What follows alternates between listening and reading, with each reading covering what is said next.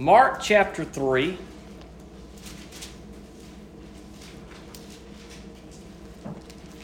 Verses 28 through 30. These are some tough ones today. That's why we save those to be by themselves, because they are kind of difficult, and I wanted to kind of spend a little time just on them. Now, what we need to remember when we are reading these verses today, which we'll read this whole passage that we've been talking about, the house divided. These words come within this whole passage, so we need to kind of understand them in the context of what exactly is going on here with Jesus and these who are coming against Jesus and making this accusation that Jesus is the devil, that he is possessed by a demon. And so that's what we've talked about the last few weeks here in this passage that we've looked at. But this passage, these verses we're looking at today in Mark 3, 28 through 30, these are kind of tough passages. These are kind of hard to understand in some way, and there are different interpretations of this passage. There are different people who take this passage different ways. But we will look at this passage and try our best to understand exactly what it is saying and how it applies to us, and try to listen to these words that Jesus speaks here. So we will read through the passage. We will go ahead and start back in verse 20. We'll go ahead and start back in verse 20, and we will read through verse 30, but we'll only kind of focus on the last few verses there. Mark chapter 3, verse 20. Then he went home, and the crowd gathered again, so that they were not even able to eat. When his family heard this, they set out to restrain him, because they said, "He's out of his mind." The scribes who had come down from Jerusalem said, "He has Beelzebul in him, and he drives out demons by the ruler of the demons." So he summoned them and spoke to them in parables. "How can Satan drive out Satan? If a kingdom is divided against itself, that kingdom cannot stand.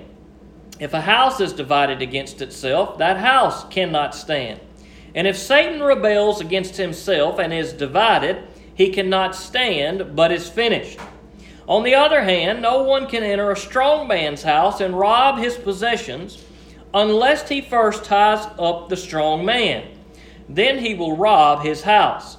I assure you, people will be forgiven for all sins, and whatever blasphemies they blaspheme, but whoever blasphemes against the Holy Spirit never has forgiveness, but is guilty of an eternal sin, because they were saying he has an unclean spirit." Let's pray.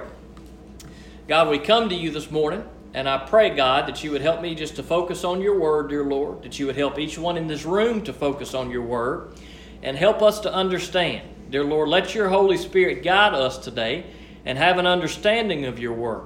God, let your Holy Spirit convict us today should there be sin in our life that's keeping us from you, dear Lord, that we would deal with those sins, God, that we would repent of those sins, that we would not fall into the same danger here that we read about in this passage. God, I pray that you just would hide me behind the cross.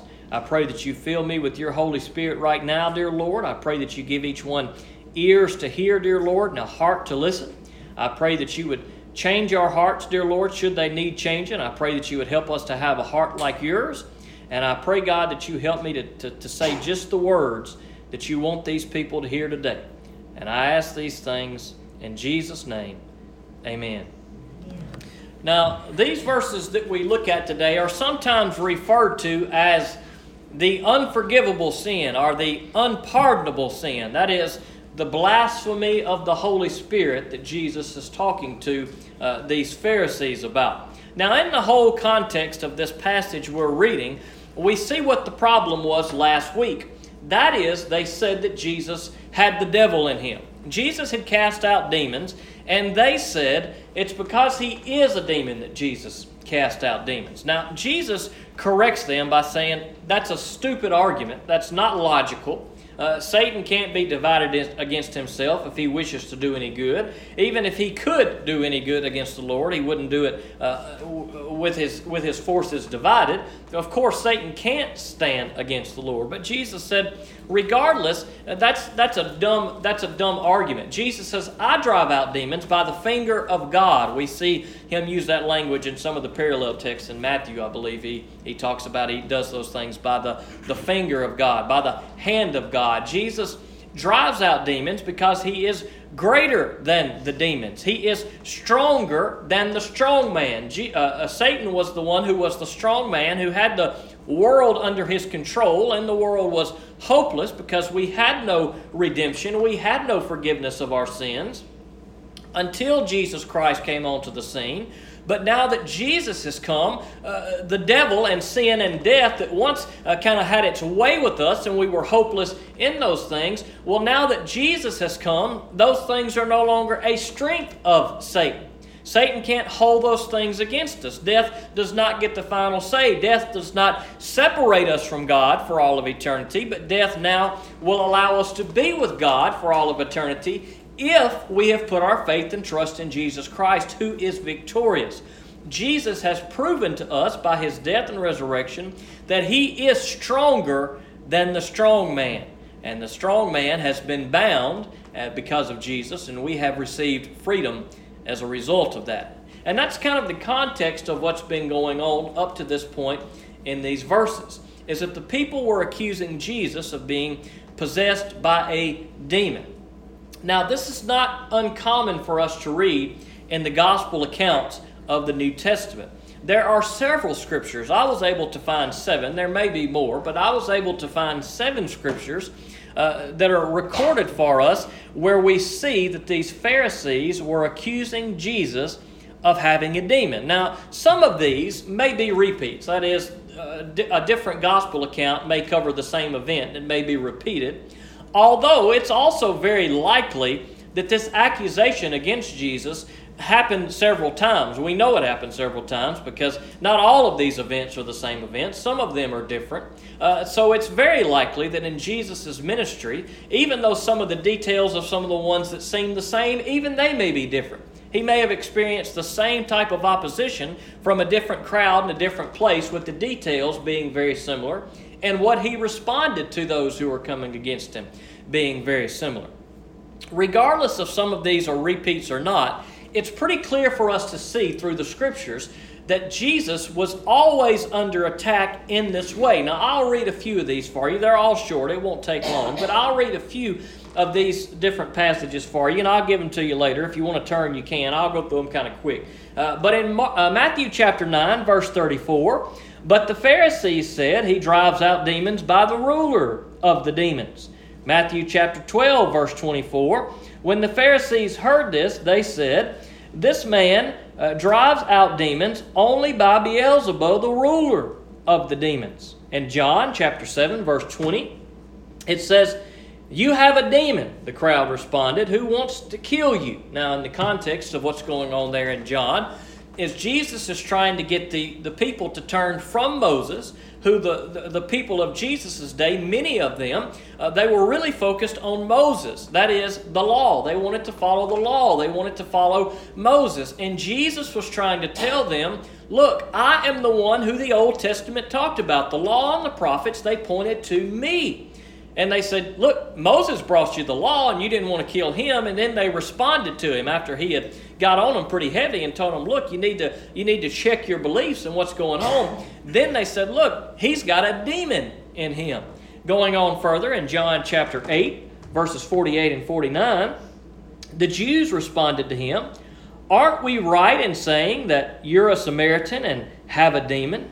I don't have a demon, Jesus answered. On the contrary, I honor my Father, and you dishonor me. So Jesus is telling them there, look, when you make this claim against me that I have a demon, you need to recognize this claim that you're making. He says, look, I have come to bring honor to the Father, and you dishonor me. I'm trying to point you to the Father, the very God that sent you all the prophets and all of the law to point you toward me.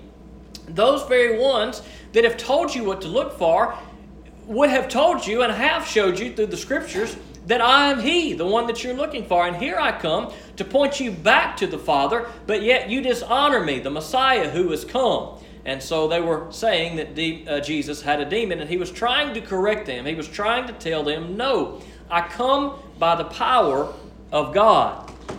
John chapter 10, verse 20. Many of them were saying, He has a demon, and he's crazy. Why do you listen to him? Again, the things that Jesus was preaching and teaching to the Jews of the day did seem crazy to many of them. They were against what they were practicing, what they were teaching others to practice. And should any believe Jesus, here's the type of claim that would come against them. He's crazy. You're crazy. He has a demon. Why in the world would you listen to what he had to say? Now, this is not uncommon in our day and age. Now, people today that we encounter may not say that Jesus was Satan, or may not say that he was a demon, but they may very well say, Jesus was crazy. Why do you care what he said? Why are you reading these words? We don't need to pay attention to Jesus. There was nothing special about him. And there are indeed many in this world who would say that today. Perhaps even some in this room who are still trying to struggle and still trying to figure out the truth. I will tell you today, if you are struggling with the truth, Jesus is the truth. He is the way. Jesus' words are true. Jesus' words do point us to the Father. Jesus' words and His life and His resurrection do give us eternal life. And so we come here today to hear the truth, and Jesus is the truth. Now, the world may say that Jesus is crazy, and the world may say that you're crazy. But Jesus says that you are walking in the light, because Jesus says He is the truth, and when we walk in Him, we know the truth. In Luke chapter 11, verse 15, but some of them said, He drives out demons by Beelzebul, the ruler of the demons. Plus the passage that we just read in Mark chapter 3. You can see that this attack on Jesus, that He was possessed by a demon, or was Satan himself, was something that He faced pretty frequently throughout His ministry.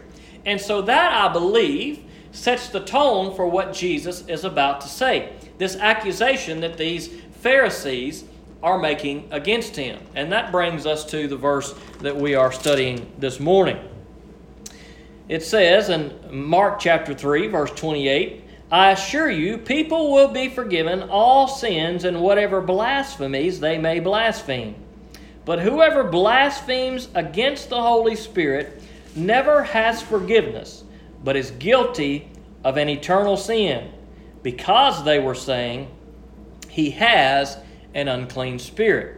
Now, that little verse that Mark puts on there at the end of that passage of what Jesus said may be a clue to help us interpret this passage.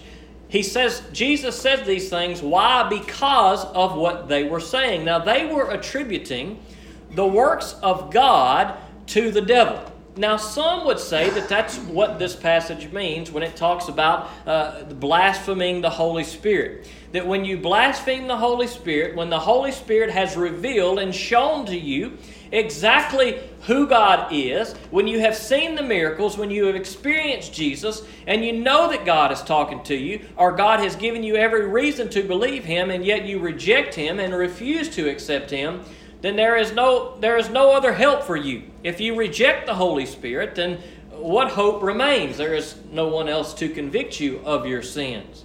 And so perhaps that is the correct interpretation of this passage, that the blasphemy of the Holy Spirit occurs when we completely and fully and totally reject Jesus Christ as Lord and Savior. That is the testimony of the Holy Spirit to point us to Jesus Christ, who pointed us to the Father. Now, this question is a difficult one for us to look at and maybe contemplate, and maybe even scary for some of us to think about and contemplate. Because the question may arise in our minds when we read a hard text like this, is, have I committed such a sin? Because this is pretty scary, because it says, right, that this is an eternal sin, that there is no forgiveness of this sin. So should this be a sin that you and I or anyone else have committed, then therefore we would be hopeless and we would be helpless. Now, there may indeed have been a time in some of your lives where that fear has come into your mind. I can say for sure that that's happened to me. I've read that verse before. My heart kind of sink and think, have I ever done this? Is there something I've done that I have blasphemed the Holy Spirit? Now, that's a pretty scary place to be, and some of you can relate to that. You may have had that thought in your mind before, and I believe that it's good for us. I believe that actually it's great for us to have that fear. Have I sinned against the Lord? Have I sinned against the Lord? God, what have I done? Because generally in my life, in those time or two where I may have thought that and said, boy, God, have I done this? It leads to repentance. It leads to me falling down before the Lord and saying, Lord God, if I have sinned against you, if I have committed such a horrible thing, God, if there's something in my life, God, please don't abandon me. Please don't let this be the case. Now, if you've ever had that experience before, then I will tell you that it's a good thing, because it means you're convicted. It means that the Holy Spirit is convicting you, that maybe there is sin in your life, that maybe you have turned from the Lord. Now, I do not believe that the Holy Spirit would convict you had you have committed blasphemy of the Holy Spirit. That is, if you have blasphemed against the Holy Spirit and rejected the Holy Spirit, I do not believe that the Holy Spirit will convict you of those sins anymore. I believe that when we harden our heart to a place that we no longer listen to the Holy Spirit's urgings in our life, that we get to a point where we simply do not care about God. We don't care about right and wrong. We don't care about sin. We definitely don't consider repentance, because our heart is so hard that we could care less about the Lord. Now, we see, I believe, instances of such an attitude in Scripture. One being Pharaoh in Exodus. It says his heart was hardened. Now, God gave Pharaoh plenty of opportunities to turn to him and to listen to him. He saw miracles take place. He witnessed these magnificent events, these natural events that occurred in Egypt. Now, Pharaoh had every opportunity and every reason to believe that there was a God in heaven, an all-powerful, almighty God. But yet he continued in his sin, to a point to where it says his hardness of heart finally caught up with him. I'm paraphrasing there. Finally, God turned him over to his hardness of heart. Now look, God did not make Pharaoh have a hardness of heart. Pharaoh got to that point on his own. God caused Pharaoh to have a hardness of heart, the Scripture says, but it's not that God forced that on him. God allowed Pharaoh to make his own decisions, his own sinful decisions, and Pharaoh did just that. He continually rejected the Lord, and as a result of his sins, his heart was hardened. Now, you could make the case also for King Saul in the Old Testament, who continually did what was evil in the Lord. And as things went on, as things went from bad to worse in his disobedience, boy, King Saul was willing to stop at nothing. He was really an evil man. Now, whether or not he committed a sin of this type that we're talking about today that is unforgivable, I don't know the answer to that. But if he did not, he at least, I believe, was on the right track to follow the same pattern that Pharaoh had followed, to where eventually his sin became so prevalent in his life that he was completely hardened to the Lord and any conviction that may have come from the Lord. So when we read this verse and we see these things, and it may bring some fear to you, if you're afraid you have committed this sin, chances are you probably have not. Because had you have committed such a sin, well, you probably would have no conviction in your life. You would not care that you have committed such a sin, because you would think everything was fine and you would be content to continue to live on in your sinfulness.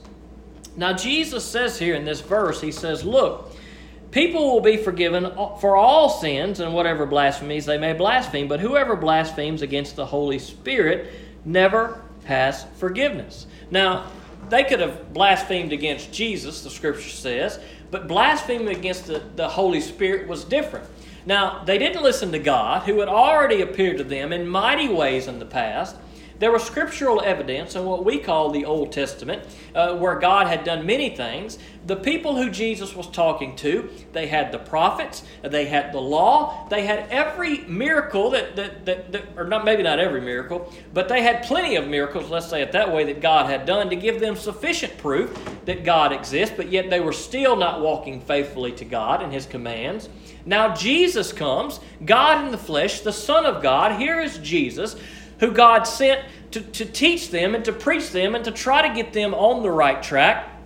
And they've rejected Jesus, or at least many of them did. Not all of them did. There were plenty of people who accepted Jesus, but at least this group in question, these Pharisees, most of this type of group, it doesn't appear that they ever turned to and accepted Jesus. Now Jesus had come to try to get their attention, and they were still rejecting God. They were rejecting Jesus. They were rejecting the Messiah. And Jesus said, look, there's one coming after me, that is the Holy Spirit, who will come, and He will convict you of your sins. And if they reject the Holy Spirit, if they don't give in to the Holy Spirit's testimony to Jesus as the Savior and God as God, if they reject that, if they reject the conviction, if they refuse to repent, there remains no other forgiveness that there can be. Should we reject what the Holy Spirit speaks into our life and the convictions the Holy Spirit puts into our life, and we continue to sin, in light of that, we may end up in the same boat as Pharaoh did. Now that's a scary thing for us to consider and think about, because there is no one else coming after the Holy Spirit. We have seen God, we have seen Jesus, and now we have the Holy Spirit who testifies to the Messiah for us. And should we reject the testimony of the Holy Spirit, there remains no forgiveness of sins. Now, we can look at that in a couple of different ways. We could say that it's unforgivable in that even if one committed such a sin and they came to God, that God would not forgive it. And therefore, it's an unforgivable sin. That if someone were to realize, oh no, I've committed blasphemy of the Holy Spirit, and said, oh dear Lord God, I realize my ways. I realize I need Jesus as my Lord and Savior. God would say, nope, you had your chance. You're not going to be forgiven. Now that's one way that we can view that verse. The second way that we could view this verse, when it says that there will never be forgiveness of sins, is to view it in light of there will never be forgiveness of sins, but not because God will not forgive the person, but because the person who commits such a sin will never get to the point that they will seek the Lord for repentance. Now, either of those could be true, and there are many Christians who fall on either side of the coin. Now, I will say that I tend to lean toward that second interpretation, although I'm still studying through this and trying to wrap my head around it. This is a tough verse. I've been thinking about this verse for years, so maybe I'll come to a conclusion one day. But perhaps God will forgive those, even those who do the worst things, should they come to Him. But the problem is that when we continue in sin, we continue in unrepentant sin, we eventually get to a point where our heart is hardened. We eventually will get to a place, I believe, just as Pharaoh did. And when we get to a point where we no longer desire to listen to anything that God's Word tells us, or any conviction that the Holy Spirit puts on our heart, well, we're in danger. I like the King James translation here of this verse, where it says in verse 29, "But he that shall blaspheme against the Holy Ghost hath never forgiveness, but is in danger of eternal damnation." Now, I believe that may be the correct thought process, even though that's not the most literal. That's the way that I tend to look at the passage. That these that Jesus is talking to here, they are in danger of committing such a sin. Now, perhaps, even though it doesn't tell us, perhaps those who are making these accusations against Jesus have already committed such a sin. Or perhaps Jesus is saying, "Woe unto you! You better look out. Warning, warning, warning. Caution, caution. You are treading on very thin ice here. You are hearing from me, the Messiah, the one that God sent. You are hearing the truth. I'm trying to help you. I'm trying to get you to the Father, but you're telling me that I'm Satan. You're on thin ice. You're in great danger of committing this sin. If you don't listen to me, if you don't listen to the one who's coming after me, then you are going to be in big trouble. Now, the same warning would go for us too. We need to pay attention to our lives. We need to see if there is danger in our life. Are we careening down the hill with no brakes, heading towards the edge of the cliff because there is unrepentant sin in our life that maybe the Holy Spirit has convicted us of? Now, we need to check ourselves to make sure we are not in such danger. Now, what the Pharisees here did was a great horror to attribute the works of God to the devil. Now, blasphemy of the Holy Spirit, I do not believe is something that just occurs. One day you're working in your garden and the thought pops into your head. You think about something and you think, well, is there really a God? Well, I don't think that that's what this verse is talking about. What this verse is talking about is deliberate, continual rejection of God, of Jesus, and of the Holy Spirit who testifies to them. It's a continual hardness, a continual turning away, saying, God, I refuse to listen to what you have to say. I'm not going to listen to your word. What your words are to me are just as good as what the devil would say. It's to get to a point in our heart where we care so little about Jesus that we care nothing about him at all, that we don't care about him, that we don't worship him, that we don't want to have anything to do with him, that we refuse to accept anything that the word says, that the Holy Spirit places on our heart. That, I believe, is blasphemy of the Holy Spirit. So I don't believe that that's something that we come to overnight.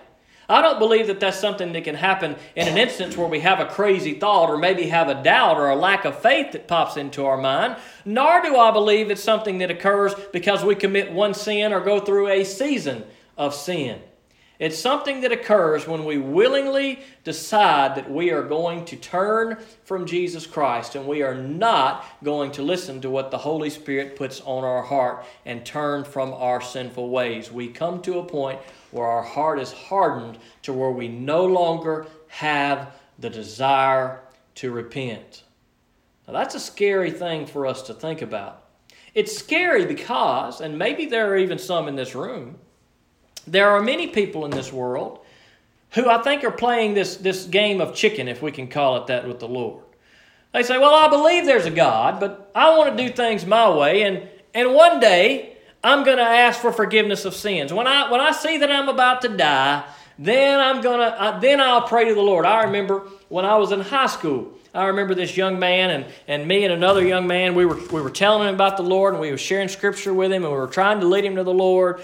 And he said, well, if I see something happening, I'll pray real quick. We said, well, what if you don't know when you're going to die? What if the school bus crashes on the way home today? He said, well, as soon as I start seeing it go to the ditch, I'm going to pray that Jesus will forgive me real quick.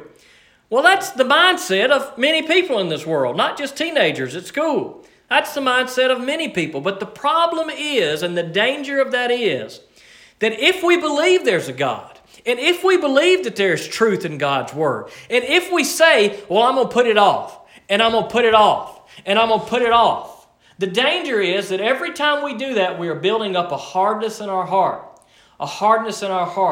that when that day comes that we are 80 years old on our deathbed, that we don't have the desire to repent, because we have built up a hardness in our heart that is so hard that even if we wanted to, we don't want to. Now that's the danger in saying, God, I'm going to come to you one day. I'm going to come to you one day. I'm going to come to you one day. That one day may never come. Today is the day of salvation. The day that you hear God's word. The day that you see Jesus was the Son of God. The day that you see that He died on a cross for you and was resurrected. The day that you feel the Holy Spirit convicting you and letting you know that you're a sinner. The day that you know that this thing that you've been doing and that thing that you've been doing is wrong. And you give in to those things and say, Lord, I repent. Lord, I turn from those things. God, I don't want to do any of those things. That is the day of repentance. That is the day of salvation. It's not a day that we wait till tomorrow or the next day or the next day, because we may not have a tomorrow. And should we live 100 years on this world, should we continue to not listen to the Holy Spirit, there may come a day in our life that the conviction is no longer there. Now, that's a scary thing for us to think about. These are strong words. This is a hard teaching of Jesus Christ right here. But I believe that there is forgiveness of our sins. If there's any fear in your life right now that perhaps you've committed such a sin, if there's anything that's coming to your mind right now that you're saying, oh, I did this, is that the thing? Well, if you're feeling convicted of it, then praise the Lord. That's not the thing. That's the Holy Spirit. I don't believe that the Holy Spirit convicts those who can't be saved. I don't believe God's cruel. That would be cruel for God to continue to convict us and then say, well, too bad, you lost your chance. I don't believe that's how God works. I believe if there's conviction in your life and there's things that come to your mind and your heart right now, then you need to repent of those things. You need to come to Jesus. You need to listen to the Holy Spirit and go to the one He's pointing you to. He's pointing you to Jesus Christ the Son, and He's pointing you to God the Father. And praise the Lord if those convictions are in our life. And praise the Lord that He gives us such convictions, because those are a reminder that God is not through with us. Now, He doesn't want us to continue to live in our sin, for sure. But He wants us to repent of those sins that we have committed. In 1 John chapter 1, verse 9, it says, if we confess our sins, He is faithful and righteous to forgive us our sins and to cleanse us from all unrighteousness. Now that's good stuff right there. That's good stuff, that God will forgive us of all of our sins and unrighteousness if we confess our sins. You see, forgiveness comes through confession. Now, when we have hardened our heart to a point that we don't listen to the Lord anymore, there can no longer be forgiveness of sins. There will never be forgiveness of sins. Why? Because God won't forgive us, or because we won't confess? Now, I believe that if we confess our sins, that this verse is true, that He will forgive all of our sins. But the danger, I believe, that Jesus was talking about is that we will get to a point that we are so hard that we will no longer confess our sins. And should we not confess our sins, there is no forgiveness of sins. If there is no repentance there is no forgiveness. Jesus desires for us to confess our sins to Him, to come to Him, to be covered by His blood, to be forgiven of those sins. He died on a cross to forgive you of your sins. There's nothing too great that you have done that you cannot be forgiven of your sins. But the only thing that you can do that'll keep you from being forgiven is not turning to Him, is not following the leading of the Holy Spirit. Should you reject the Holy Spirit and Jesus Christ until your last dying breath, there will never be forgiveness of sins. There remains no forgiveness of sins, Jesus says. But if we confess our sins, if there's any conviction in your life, any fear, anything that you know that's just eating you up, that you say, I shouldn't do that, I shouldn't have been doing that, if there's any conviction, then today is the day of repentance. And if we confess our sins, He is faithful to forgive our sins. In John chapter 9, verse 41, Jesus had healed a blind man in this chapter. Wonderful chapter, great chapter. Read it as your homework this week. You will love it. It's one of my favorite chapters. Jesus heals this blind man, and the Pharisees refuse to believe it. They continue to ask Him, well, what happened? Well, Jesus healed me. Well, who healed you? Well, Jesus healed me. And then a few verses later, yeah, but who healed you? Well, Jesus healed you. Well, what happened? They even called his parents in there. Are you sure this is your son that was blind from birth? Well, his parents didn't want to have anything to do with it. They didn't want to acknowledge Jesus may have done it and get on the Pharisees' bad side. They said, hey, he's old enough. Let him answer for himself. He's a big boy. And they go back and they ask him again. And he said, look, I've told you. I've told you what happened. I told you it was Jesus. And they kept saying, well, this guy's crazy. You know, the kind of stuff that they would say. And he said, look, no works like this have ever been done before. When has a blind man ever been healed? He did it. Look at what he did. And so the Pharisees refused to accept it. And at the end of John chapter 9, John 9:41, Jesus says this, if you were blind, Jesus told them, you wouldn't have sin. But now that you say, we see, your sin remains. Now, he's not talking about physical blindness here. He's talking about spiritual blindness. He says, if you didn't know the Scriptures, if you didn't know the prophets, if you didn't know the law, if you didn't know what to look for, and you had no knowledge that a Messiah was coming, he says, if you were blind, you wouldn't have sin. That is, I can't hold it against you. If you've never heard of me, I wouldn't hold it against you that you're coming against me and attacking me. You wouldn't know any better. But the Pharisees, the Jews, they should have known better, because they had all of God's Word that was pointing to them and showing them. And they had Jesus coming and the miracles that were taking place and the demons that were being driven out. And all of those things should have been like, boom, the light bulb goes off. This is the Messiah. But they should have known those things. And Jesus says, if you were blind, you wouldn't have sin. But now that you say, we see, your sin remains. Because they thought they saw everything. They thought they understood everything. They thought they had it down to a T. They were following the law. They were dressing right. They were saying long prayers. They were making a big show of when they put money in there. They were at the synagogue all the time. Boy, they had everything down right. And if you would have asked them, they would have said, oh, yeah, we got it all. We know everything. We understand everything. We're going the right way, and we know exactly what the way is, and we're following the way. We see. But Jesus says, because you say we see, your sin remains. Their sin remained because what they saw was salvation through the law. What they saw was salvation through Moses. What they saw was salvation through going to the synagogue. What they saw was salvation in long prayers. What they saw was salvation in giving more money. What they saw was salvation through looking the part. That's what they saw. But guess what? None of those things were all for forgiveness of your sins. And they were trying to find salvation and redemption and deliverance through those things. And Jesus says, because that's what you see, your sin remains. And until the day would come, if the day ever came for these, who knows if it did, until the day came, if it came, as long as people have this view and believe that they're doing ever right and will be justified by those same means of the Pharisees, guess what? They are as blind as they can be, and their sins remain. Why?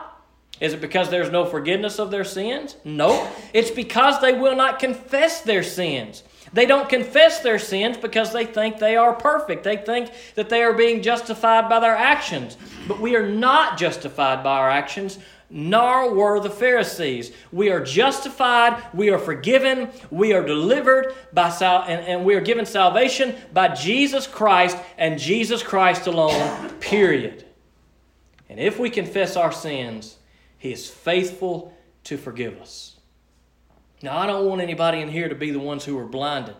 I don't want anybody in here to be one who has been deceived and thinking that you're earning good standing with God and salvation from God because of your works. We don't earn our salvation from anything, but Jesus Christ has earned it for us on the cross and by His resurrection, and that is who we go to. When we go to Jesus, when our eyes are opened by the conviction and the guiding and the leading of the Holy Spirit, when we get to that point and we see Jesus, wow, we're not blind anymore. We see, and we don't see things of the world. We don't see religion. We see Jesus. We see the very precious Son of God. And when we see Him and when we see our sins, we say, boy, dear Lord, I have sinned greatly against you. And we confess those sins. At least that's what God wants us to do. So what do we do with a message like this today? Well, it says in John chapter 16, verse 8, it says, when He, that is the Holy Spirit, comes, He will convict the world about sin, righteousness, and judgment. So what do we do when we read tough verses like this and we read hard truths and things that are tough to wrap our minds around? Well, if there's conviction in our heart, if there's fear in our heart, if there's worry in our heart, if there's something that's in there that God's putting in there that's reminding us and pointing out and showing us that there's sin, and we see that sin now, and God has convicted us of that today, when we see that, the solution is simple. Jesus said, repent, for the kingdom of God has come near. Now that was Jesus' message. That's the same message to you today. If you feel convicted, if there's sin in your life, if there's something that shouldn't be there, if you've never turned to the Lord, if you've been living in blindness, thinking that you are saved by your actions and by your deeds, but today, maybe the Holy Spirit has opened your eyes. If today you realize that Jesus Christ is the Son of God and there's forgiveness in no one but Him, and you want to humbly come before Him and make Him your Lord and Savior, and you want to serve Him, then the answer is simple. Repent, for the kingdom of God has come near. Many of these people that Jesus was preaching to, the kingdom of God came near to them, and He spoke those very words, and the kingdom went right on by, and they never entered into the kingdom. I don't want anybody in this room to be in that boat. I want you to hear these words. I want you to see what they say. I want you to know that the kingdom of God has come near today. And you can repent and confess your sins, and He is faithful to forgive. And you can be part of that kingdom with King Jesus. Or you can let the kingdom pass you right on by. And there may be some in this room, the kingdom has passed you by for 20 years, 30 years, 40 years, 50 years, but you don't have to let it pass you by today. Maybe you've never been convicted today. Maybe today is the first day that you really feel like, yes, I want to serve Jesus. And praise the Lord. Repent, for the kingdom of God has come near. Let's pray. Father God, we come to you this morning. I thank you for these words. This is tough stuff, God. So help us to consider and ponder and think about these words this morning, dear Lord. I pray, God, that if there's some sin in our life, some things going on, that you would convict us of that, dear Lord. Let us not be afraid, dear Lord, of the sin, that it may have taken us away from you. But God, if we've got that conviction, and if we're afraid in that way, dear Lord, praise you, God, because we know you're still working on us. And so I pray, God, that we would not be those who live in sin and harden our hearts, but that we would be those who see our sin and confess them. And God, I pray that if there's one in this room that has never accepted and followed Jesus Christ as their Lord and Savior, that today in their heart right now, where they sit, God, that they would confess Him, that they would follow Him, dear Lord, that they would pray to you to forgive them, that they would repent, God, and that they would seek you, dear Lord, that they would see that the kingdom of God, that your kingdom has come near, dear Lord, through Jesus Christ, through salvation that He offers, dear Lord. And I pray that if there's one in this room today that has never accepted Jesus, that today they would enter the kingdom as it has come near, dear Lord. And I pray, God, that you would help us to seek you in all that we do. I pray that you help us to be faithful in our life to you and be obedient to you. And I pray that you just be with us today as we prepare to partake of communion, dear Lord, and remember who Jesus is and what He did for us, dear Lord. And I pray, God, that you just bless these next few minutes. In Jesus' name I ask it. Amen.